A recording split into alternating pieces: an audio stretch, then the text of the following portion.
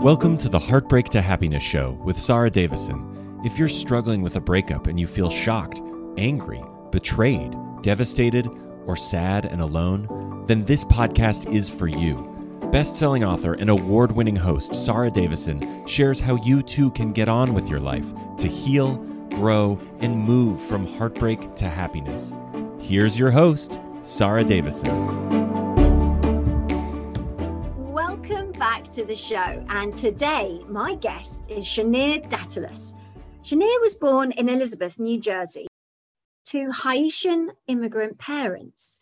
He grew up in a large family with really strong views and very strong male role models, where talking about feelings was a foreign concept. Having been through his fair share of breakups and heartbreak, Chenier turned to writing a book called Heartbreak Gone Good, where he talks about going through horrendous heartbreak and dealing with psychological demons. So I am super excited to welcome Chenier Datilus to the show. Welcome, Chenier. Wow. Hi, Sarah. Thanks for having me. I'm very excited because it's not very often that you find a guy who's been through a heartbreak who's willing to openly talk about it on the show. So I'm very grateful that you're here. And also, I know that you've written a book. So tell us a little bit about your journey to get to writing your book. Right. So many years ago, I was in a relationship with a young lady who I had very strong feelings for. So we dated a bit. And as we dated several months, I wanted to go the next step with her. I wanted to not only be her boyfriend, but actually end up being engaged. So that never really happened, because what happened was, as I was pursuing that, I was finding out that she wasn't really interested in that, and that there was someone else in the picture. So I was led to believe that that was something that was going to happen down the road, when in actuality she was with someone else. So that's how that's pretty painful. Finding out that your partner's caring about somebody else is always a really tough thing to find out. So how did you find out that there was somebody else involved? Well, I found out because I have a big family, and they were keep an eye out for me, especially my female cousins. They would kind of tell me, like, I don't know, I think I see her with someone. And I would, me being completely like blinded by love, I told them, you know what, you guys are just kind of butting into my business, but I don't see anything like that. I trust her. She's told me that, that our relationship is moving along and there's a future for us. So, but they just kept bringing things up to my attention. And so I decided to just inquire, just kind of not follow her around, but just happened to be in the same place that she was. And I saw her with another guy. And I wasn't sure what to think at first, because I didn't want to jump to conclusions, but I saw the things that led me to believe that this person was a significant other. Did you confront her after you'd seen her with somebody? I did. I did talk to her about it. And we had let's just say we didn't have a pleasant conversation about it. I was very angry. I felt betrayed, because I thought after being together for, I'd say, over a year period of time, that we were progressing. There was nothing I saw that was in our relationship that led me to believe that things were going astray. So that's why I was really, really hurt by what I felt was something very deceitful on her part. I mean, finding out your partner's cheating on you is tough for anyone. I mean, I don't want to generalize, but us women, we tend to talk about things. We tend to ask them.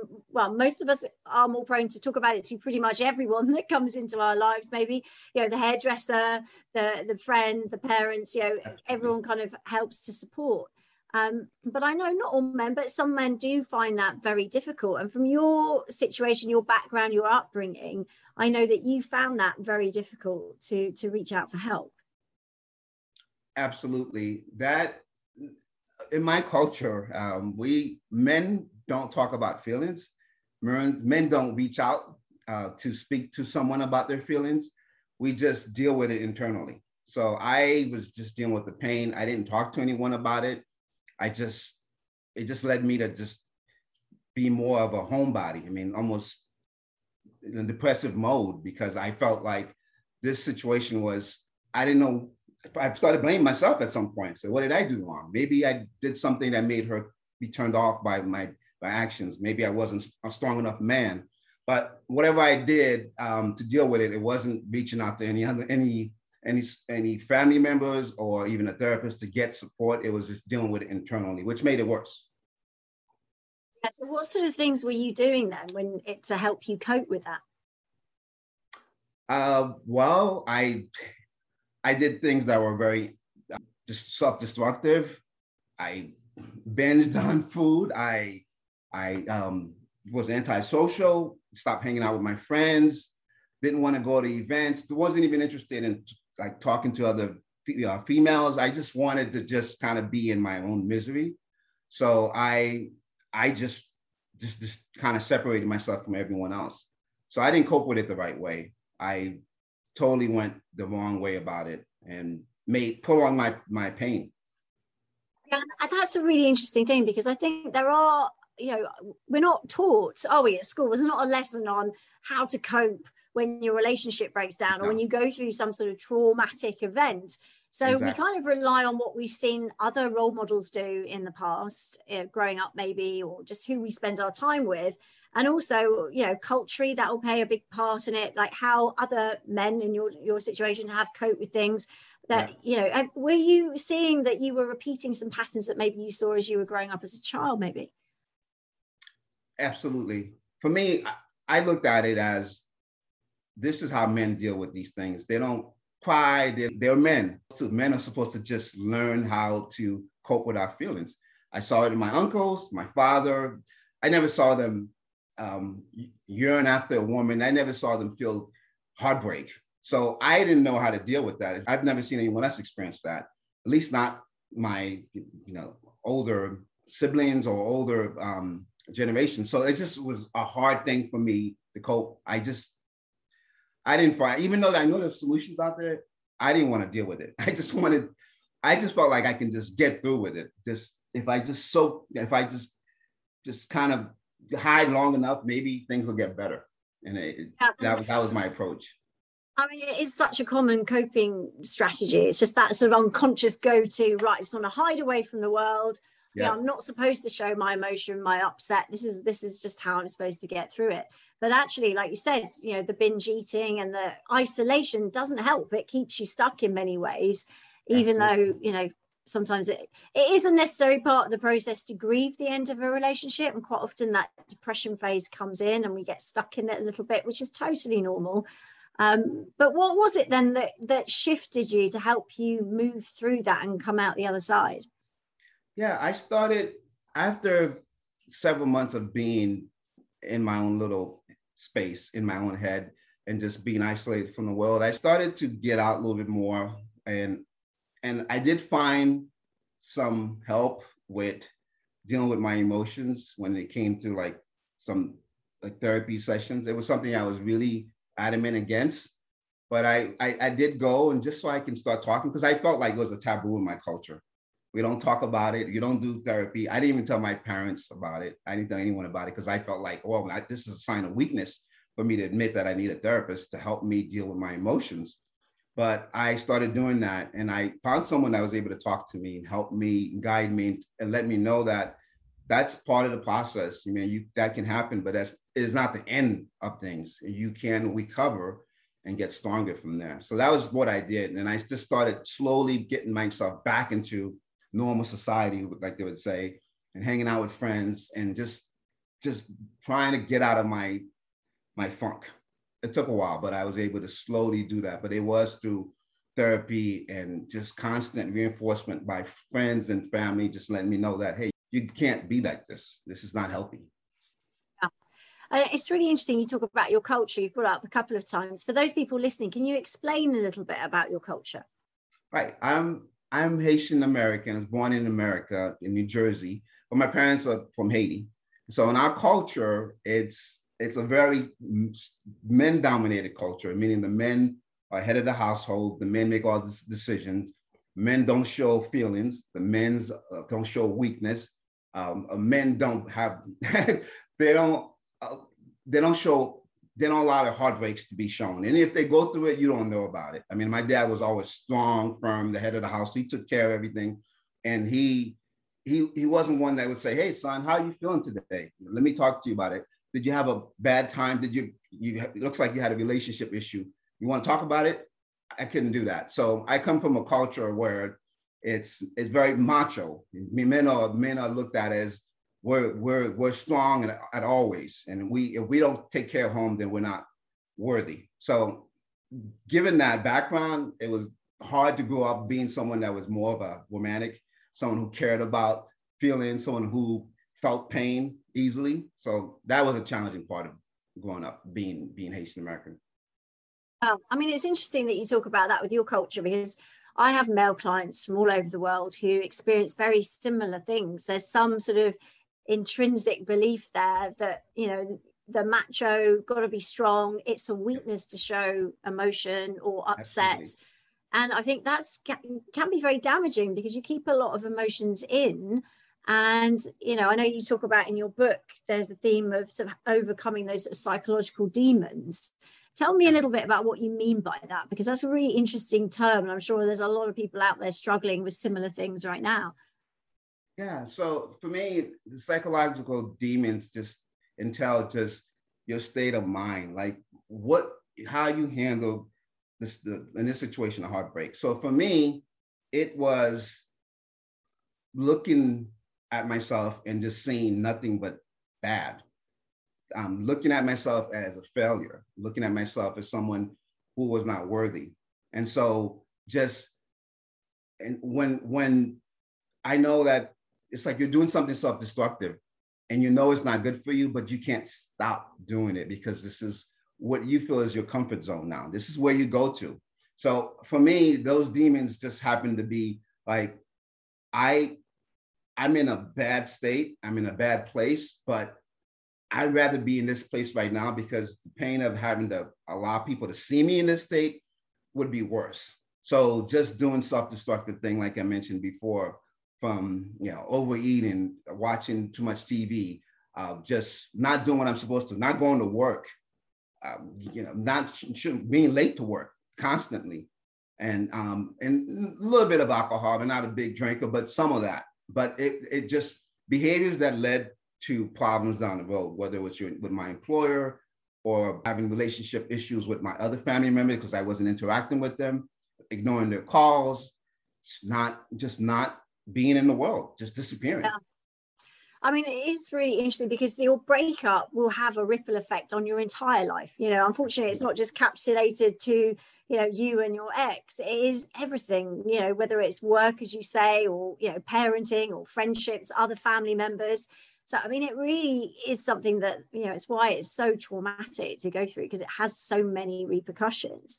Yeah, I'm really interested in how, you know, you said you came out of that by asking for help with therapy. Given your culture and the people around you, how did they regard that? Was that something, as, you know, obviously you were nervous about asking for help in the first place. When you actually did, what was the reaction? Yes, it's surprising. There's two sets. The females in my family were much more understanding and said, that's good, because a lot of you guys you're too strong for your own good. The males, on the other hand, cousins and brothers, were surprised. They said, well, therapy, why do you need that? We don't need therapy. And so I got a mixed reaction. The women were very encouraging. Not the elderlies were different because they grew up in a culture in a time that they didn't do therapy, but the younger people of my age, my family members, had done it before, and especially the females. And they've been in relationships that had problems, and they've encouraged their mates who didn't want to, because their mates also happened to be Haitian.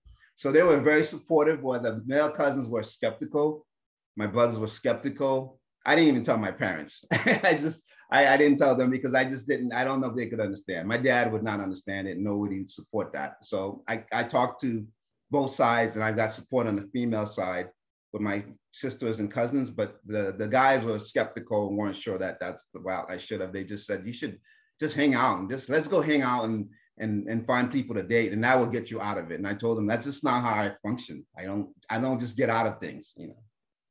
That's a really interesting thing, because that is advice that a lot of people going through breakups are given, aren't they? I mean, there's that old saying, the best way to get over someone is to get under somebody else. I mean, not very pleasant saying, but that is out there. And I think, it is obviously a quick fix in the moment, but it's not going to change some of the fundamental issues. And again, it can cause more heartbreak and pain down the road. It's one of those sort of distractions rather than dealing with the actual cause, which, I think you're very brave to step up and do that. Having seen how successful the therapy was for you, did you find that some of the attitudes of your male family members and friends, did that change over time? Yeah, I think it's a good question, because they saw the changes. They saw that I was getting better, but I feel like they stole some wall with them when it came to that, because they did ask me and inquire, like, well, what do you guys talk about in therapy?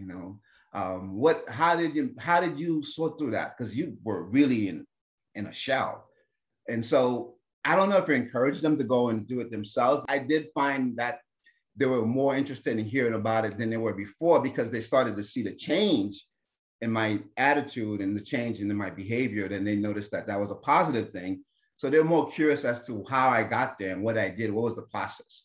So I told them, you would have to go in therapy yourself to get it, but I think it's a good thing to do. And we have to get this stigma out that, therapy is for weak people, it's for weak men, don't do therapy. So in my culture, that's something that's prevalent. And I just wanted them to know, like, if we got to do better, this generation has to do better than the previous generation. We got to start being open with our feelings, because that's how we can deal with it. We won't be able to deal with it by keeping it in. Love that. Yeah, I mean, I'm hoping you have inspired a generation there to do better than the previous generation. And I think, that obviously you were in a lot of pain and you found a way out, and sharing that with other people is great. I'm wondering how you found it when you had your first therapy session, to sit down with someone. And then, it's one thing to book the session, but it's another thing then to start opening up when you've kept it all so hidden and closed down. How did that work for you? Are you struggling to cope with your breakup or divorce? Are you feeling devastated, heartbroken, sad and anxious? If so, please know that you are not alone and there is help available. Sarah Davison, best known as the Divorce Coach, and her team of accredited coaches are here to offer you the support and guidance you need to navigate all areas of your breakup, take back your control, and start feeling happy again. Sarah will show you how to dial down those controlling negative emotions, unhook from your ex, get back in the driving seat of your life, and design a future you are excited to live. Sarah has a range of solutions to support any breakup, including free guides, one-to-one coaching, her Heartbreak to Happiness virtual retreats, live retreats, and you can even train to be a breakup and divorce coach with Sarah too. Visit www.sarahdavison.com today and start to feel happy again. That's great. I'm wondering how you found it when you had your first therapy session, to sit down with someone. And then, it's one thing to book the session, but it's another thing then to start opening up when you've kept it all so hidden and closed down. How did that work for you? It was really awkward at first, because I'm sitting at this chair and then someone's asking me, a stranger no less, how did that make you feel? And then asking me some of my pain points growing up as a child. And it was awkward. I had a hard time initially opening up, because I wasn't used to talking about my feelings.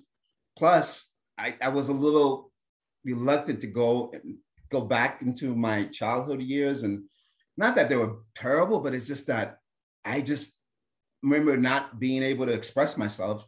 And so when she was asking me to go back and start talking about these things, it was a pressure point for me. But over time, as I started to understand the motive and the process behind the questions and how she was trying to get me to, I realized this is the way I have to come out, because I haven't talked about these things, not on the level I needed to. in order for me to get out of my situation. So it was awkward, but it was a build up to just me opening up slowly. But as we went through different sessions, I felt more comfortable talking about my issues and my concerns about my feelings. Have you learned from that then now that it's, what have you taken away from it? Do you find you open up more easily to people now, or do you still sometimes go back to holding those feelings in? I feel like I'm better in that respect because there are a lot of things that I would not do. I would not tell people how I felt about certain things. I went through high school and so forth, college. I just could not. And I knew that it was not good because I would see something I really don't like about something or someone, and I just could not do it. But after these sessions, I felt good to say, hey, by the way, when you said that to me earlier, it really stung. I appreciate if you didn't do that again. And that was, even me hearing myself say that was weird. I said, I can't believe I just told someone that. All my years, I never told anyone how I felt. Even they would say something, I would just ignore it, act like I didn't hear it. But now I'm talking. So I'm not saying that I'm full, like, hey, every chance I get, I tell people my feelings, but I'm much further along than I was when I started the therapy sessions. Oh, that's amazing. Well done you, because it's one thing to ask for help, but it's another thing to take it on board and then to make that part of who you are moving forward. So I think that's a really inspiring story for a lot of my listeners, because to go, from such an entrenched cultural background of keeping everything secret and being strong at all times, to actually being confident and strong enough to be vulnerable at times and say, look, that hurt me, is a huge, huge step forward. And hopefully you are inspiring, and with your story, you're inspiring others as we speak now. And I know also that you found a lot of peace from writing your book. So tell us a little bit about the book, what it's about, and how it's helped you. Right. You're right. I did find some peace because it touched on a subject that I went through in my earlier years, as far as going through a heartbreak, and then all the, I would say, collapse afterwards, the psychological demons, the issues that stem from that. So after what happened in my relationship, I started writing this book because I wanted to chronicle what I went through and the pain in the process. And I felt the best way to do that is to writing, putting pen to paper. It was kind of like a journey that I went through, and there was some similarities in the story. And then I decided that I was born to do that, which was interesting because, again, I come from a past where I didn't open up about my feelings. And this book that's all it's about. It's letting out feelings. It's letting be known that, hey, this is, I love and I hurt if you hurt me. So that was the process for me. And it was cathartic because I find in writing this book that I started to heal a little bit more as far as understanding like what I went through and why I went through it and how I responded, not in a positive way. But I learned that sometimes you do. In love, you just never know what's going to happen to you. You never know when someone breaks your heart, how you're going to respond. Some people can handle it well, some people don't.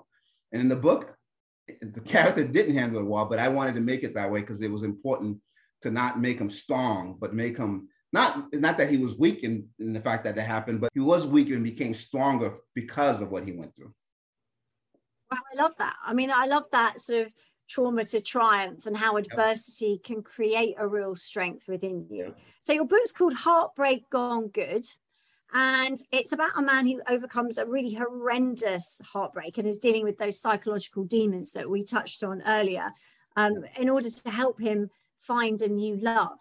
So tell us a little bit about, don't give anything away because we want to go buy it and read it, but tell us a little bit about how that starts and what we can expect from it. Yeah, so I mean, he's just a little bit about the character. He comes from a strong family, loving family, and so he has a real close relationship with his mom. So close that he's like a mama's boy. But as he grows older, his relationship starts to disintegrate. It's just that his parents die, and then his siblings, who he was close to, is not as close to. So he yearns to have his own family, and that's the goal of that. And so he meets someone in a law firm environment, and he is smitten right away. She's everything he thinks he needs. She's smart. She's powerful. She's she's beautiful, she's energetic, and she commands. And he is just, then that's where it starts. And from that on, from meeting her, it's like when they say love at first sight, he goes from there, and then things go supercharged from there. And that's how the story starts. But he just, because he's so smitten and he's so into her, he doesn't see any of the pitfalls. And so that's the whole point. But the key thing about the story for me is just that it's not so much that, is what happens afterwards. How do you deal with that? Because we're going to fall, but how do we get up from that? I love those stories, those sort of the stories, you know, that take that real heartbreak and then they turn it around. A bit like the podcast, Heartbreak to Happiness. I think that's a journey that, you know, sharing those stories and finding different things, because everyone responds differently to different things, you know, and everyone's up against different challenges in their breakup. So actually, I mean, this is going to be fascinating. So thank you so much. So tell me a little bit about where we can find you. If people listening want to buy your book, where can they get it? And also, are you on social media? Can we find you somewhere? Yeah, absolutely. You can find it on Amazon. So you can go Amazon, you can find my book there. I'm on Instagram under Chenier Datilus. And then it's in different places too. I've seen it on Barnes and Nobles, Target, but Amazon is, since almost everyone uses Amazon, it's the easiest way to find it. And you can get a copy. It's a quick read. It's a fun read. It's my passion. I put everything into it. And I feel like this story represents a lot, not just what I went through, but a lot of what a lot of people went through. And it's okay for men to admit that they've been badly broken, but you have to find a way to get through that and then live again. And that's what this story is about. I think that's lovely. And I think that message that, you know, whoever you are, male or female, and even if you're from an environment or you're somebody that doesn't like to express their emotions, then, you know, there is a way through and you can come out stronger, as you clearly are. So Absolutely. Thank you for that. And I have one last question for you that I ask all my guests on my podcast. Obviously, the podcast is called Heartbreak to Happiness. And I think it's really important that you recognize what happiness is for you. So when you are going through those challenges with those psychological demons, you can tap into, oh yeah, I know this is a little bit of pocket of happiness along the way. So what is happiness for you, Chenier? Happiness for me, I always tell people, I'm going to start with something really corny, but this is what my happiness is. From a relationship standpoint, obviously being with someone who's compassionate, loving, supportive, and that wants to go on a journey with you. So, but my daily happiness is a cup of coffee. It sounds corny, but I like a nice cup of like a latte. But happiness for me really is just about being with it's not necessarily, you can be with someone that you love and that's there. But if you don't have someone, accepting yourself, loving yourself, and being happy with the blessings that you've been given in life and living from there. So whether you're with someone or not, you can be happy. I mean, if you're with someone, you can be happy by just being you. So that's my version of being happy is just being me. I love that. And I know you've gone on and you're married now, so you did get that happiness at the end of all those challenges, which is lovely to hear. Well, thank you so much. You've been really inspiring. I think you've opened our eyes to a lot of challenges that happen out there when you're going through breakups. And so thank you so much for being a fabulous guest. Thank you, Sarah. Thanks for having me. That's it for today's episode. Be sure to check out Heartbreak Gone Good on Amazon and follow Chenier Datilus on Instagram as well. And I look forward to you joining me on our next episode. That's it for today's episode of Heartbreak to Happiness. Don't forget to subscribe and leave a review to win a free ticket to one of Sarah's virtual retreats. The retreats are a transformative combination of live webinars with Sarah herself, coupled with empowering online video programs designed to help you cope better with your breakup and start feeling happy again. For more details, head on over to heartbreakttohappinesspodcast.com, where you can also get a copy of Sarah's free gift. Thank you, and join us again on the next episode for another dose of Heartbreak to Happiness.